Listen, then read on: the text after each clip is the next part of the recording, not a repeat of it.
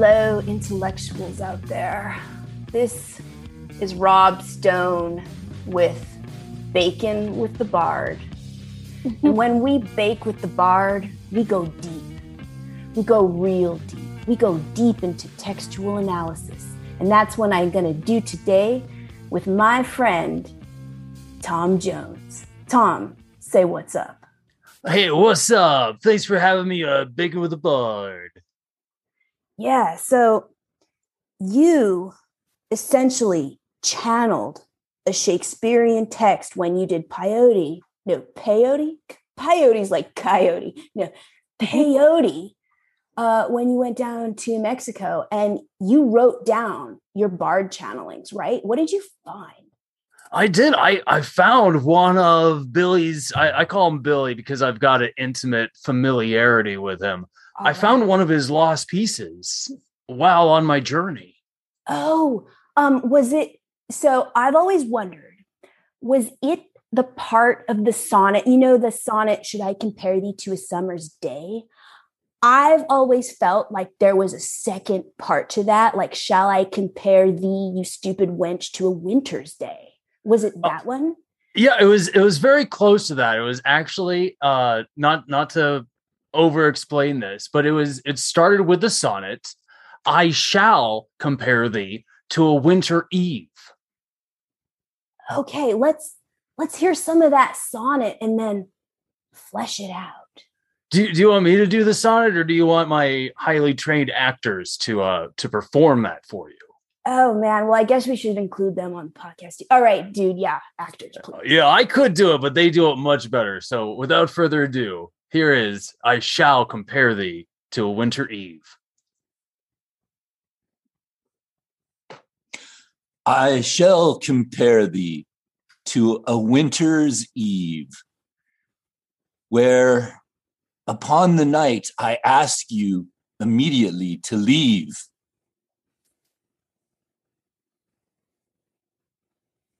It was a short sonnet. It was pretty short, but when you got it that good, you don't have to continue on for so many lines. Yeah, and then I heard that this totally inspired a scene, which you then channeled. It did. It inspired a whole scene which takes place on the top of a snowy mountaintop in the dead of winter. It's something I've never seen before, even in Winter's Tale. The snow doth continue to come down, and all of the snow doth grow on the ground. I be so cold, and yet my heart warms, for I see good Jezebel coming up with a load of wood to warm the fire, and my heart as well, that I hope will not tire. Pray, this wood was stolen. For I saw a family not a mile gone down, and I took their wood. So be clear that should they come looking, we are to hide, we are to flee. But for now, sausages. Sausages upon the fire. Oh, they be sweet when we know that the wood be stolen, thereby making the most of the meat. Thou art a frying pan, thou holdest my heat, my heart, my love, and my meat. And thou art fat that sizzles, giving true succulence to an existence most base. Gareth, how could thou see so deep within my soul? For you bring me joy, happiness, even whilst covered in a foot of snow. Oh, Jezebel, this snow cannot contain my soul, and the ardor of my passion be such that no icy block would ever keep it from breaking thy beauteous lock. Gareth, oh Gareth, my dearest of Gareths, please. Dost thou hear that rustle? Dost thou see the feet of someone coming closely, but the snow seems to take their body out from my view. Make haste, scoff thy sausages, and extinguish. I throw the sausages upon my mouth, for I know not any other way to extinguish but by eating, and they be hot, so hot. Ow, ow, ow, ow, ow. Thou swallow flames. Oh, ow, I say, ouch. Gareth, I beg of thee, please, die quietly. Jezebel, I will suffer in silence if only you might live, for I fear that whoever comes will of revenge great, for taking the wood was something that only a true hideous person would do when the snow makes everyone cold and blue. So I kind of feel like I'm really picking up what Billy was putting down with the whole like being super hungry thing. That's a thing that happens when you get really cold. Yeah, what do you think? Yeah, you're right on, Rob, with that, because like I felt like I experienced this whole play as I was in the desert. Because I actually imagined that this sand that was a foot deep up to my ankle or up to my calf was actually snow. It felt cold to me. And that's when I learned that snakes actually bury themselves at night so that they can temperature control. Yeah. And, I'm kind of seeing that influenced your channeling, because as I'm skimming your really sweet notes here, that snake is the revenge that lies on the other side of our heroes. Oh yeah, spoiler alert, Rob, that there is a snake that is unseen below that foot of snow. But first, we meet the family searching for their wood. Papa, my teeth do chitter and chatter and whittle and rattle. And my skin doth pimple with bumps of goose. And my bones do brittle with osteoporosis. Good children, why must you constantly complain? I feel inadequate as a parent, for all of your bellies do disdain into such that I would have you almost not be my children, but merely walking skeletons waiting for a grave to walk into. Yea, Father, thy have been delinquent in thy duties, for our basic needs are met not. And yet I did have wood, and I would have fire, but that said wood is gone, and now our situation be quite dire. If thy wood would have been lit, we'd all be warm and fed. That's what thy mother said, if she said anything about my wood, that if it be lit, that there would be fire, and that then everything would be not low but higher. Papa, is that why you had us put Mummy in our tummy? Yes, my dear, Mummy in your tummy was the only way that any of you would still be able to walk to your graves. Otherwise, I would have had to have carried you in a sack, and my bad back would have been badder even still. And because I refused and did not ingest, I now suffer with the rest as my bones do brittle and break, and I grow weak. Dear sister Lillian, that was the smartest decision thou hast made, for thou art the thinnest and boniest of all of us, and therefore the least likely to be eaten. Yes, good Lillian, thou sufferest from diseases only the old normally take, and even of the pirates of scurvy, doth thy bones surely break.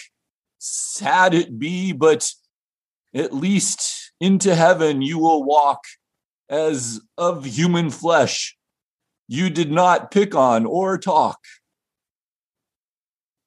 I shall go out and sacrifice, for there is nothing left to do but die this quiet life.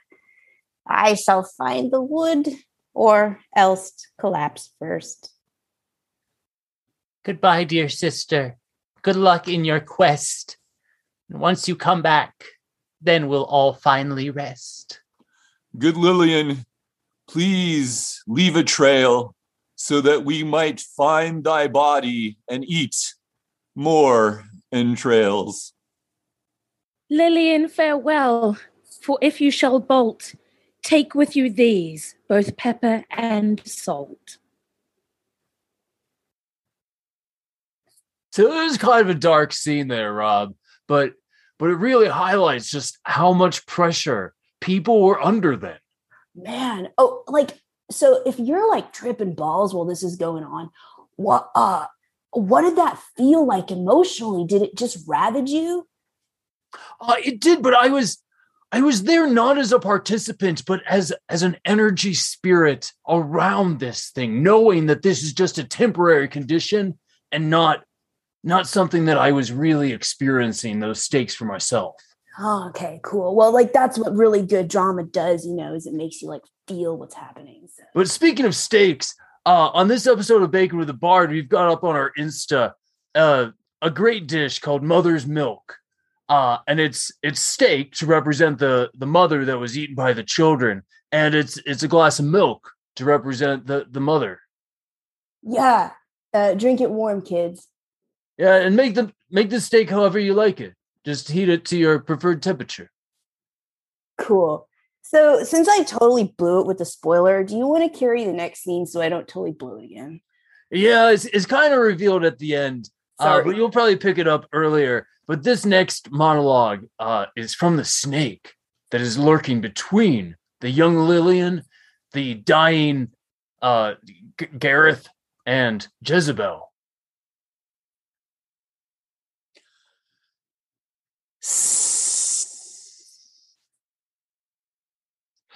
Upon my hole in the ground, I hear strange sound, like little footfalls of beings, weak, that would come upon my self and speak to me and my empty stomach. I have babies, many babies that need food. They slither around me in quite the mood. Oh, and yet I sense that food there be walking above me. Of what type and what shell it shall have, I know not, until I take my head and all my head snot and raise it above and sense and do my tongue flick upon this snowy earth. Ah, smell, I smell, I smell. Blood and food be near. With each step I take, my toes do more break, not just from frostbite, but from brittle bone inside. I leave a trail of toes, such that perhaps one could find me. I leave a trail of woes, and I do hope no one finds me. I just hope to crumple here instead. I have not the strength to carry Gareth all the way towards a snowy grave, for I shall bury these sausages in his vein. I'll dig and dig, for I have no use for food, and I will just leave it to fall into the earth.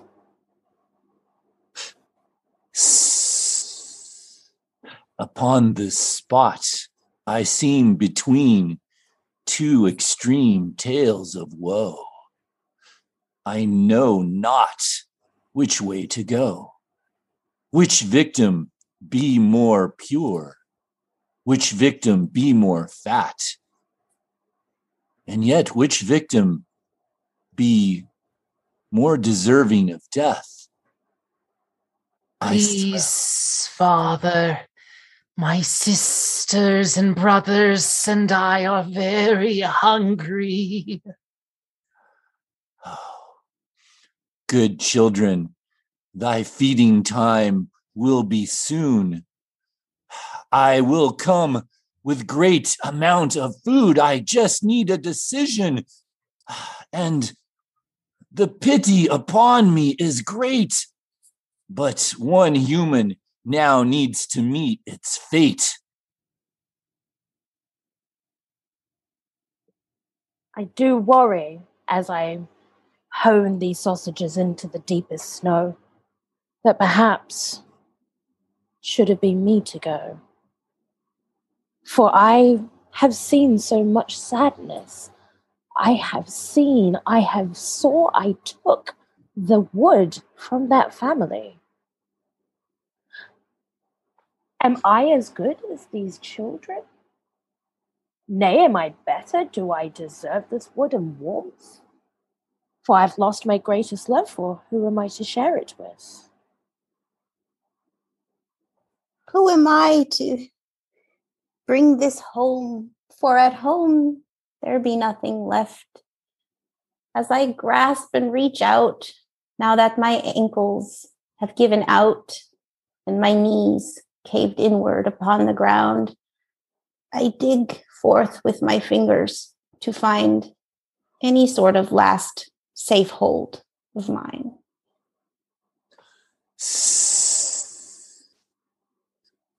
My decision has been made.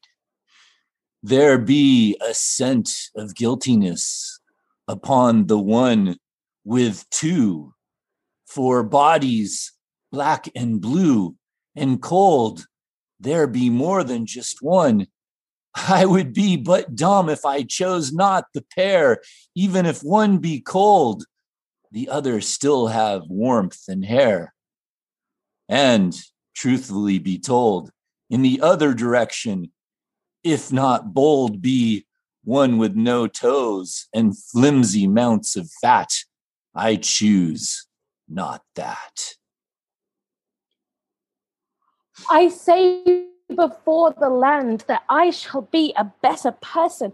I can learn, I can look greater, I can be a better person. But what do I hear? What noises thou find his way into my ear? Good grief, I see two things. I see a broken little girl. I see a great snake. I pick up the girl. I throw her at the snake and I make my way away. For I have been trying to be better, but I am not that good. Wrapped around this skinny thing's neck, I have had a choice made for me. What the heck? Dude, what the heck, bro? I know, right, Rob? I'd cry if I weren't so dehydrated right now. I know, that's a good chance to remind everybody listening to Bacon with the Bard to make sure that you're drinking something while you cook, because sometimes I just get distracted in front of my kitchen counter. And it's like a really good time to remind you that mother's milk is super hydrating. Absolutely, Rob. Mother's milk is from a cow, but it's for you now. Oh, rad. That sounded like Billy, bro. Well, this has been real. Thanks for sharing your super deep experiences on Bacon with the Bard. This is how we connect to like the man, you know? Yeah, it's the lessons as old as time. If you ever find yourself threatened, just throw somebody weaker at the problem and you'll probably buy some extra time. Totally. Well, that's so insightful. Tom Jones, thank you. I've been Rob Stone. This is Bacon with the Bard, and I hope you have a totally baked week. Peace, bros.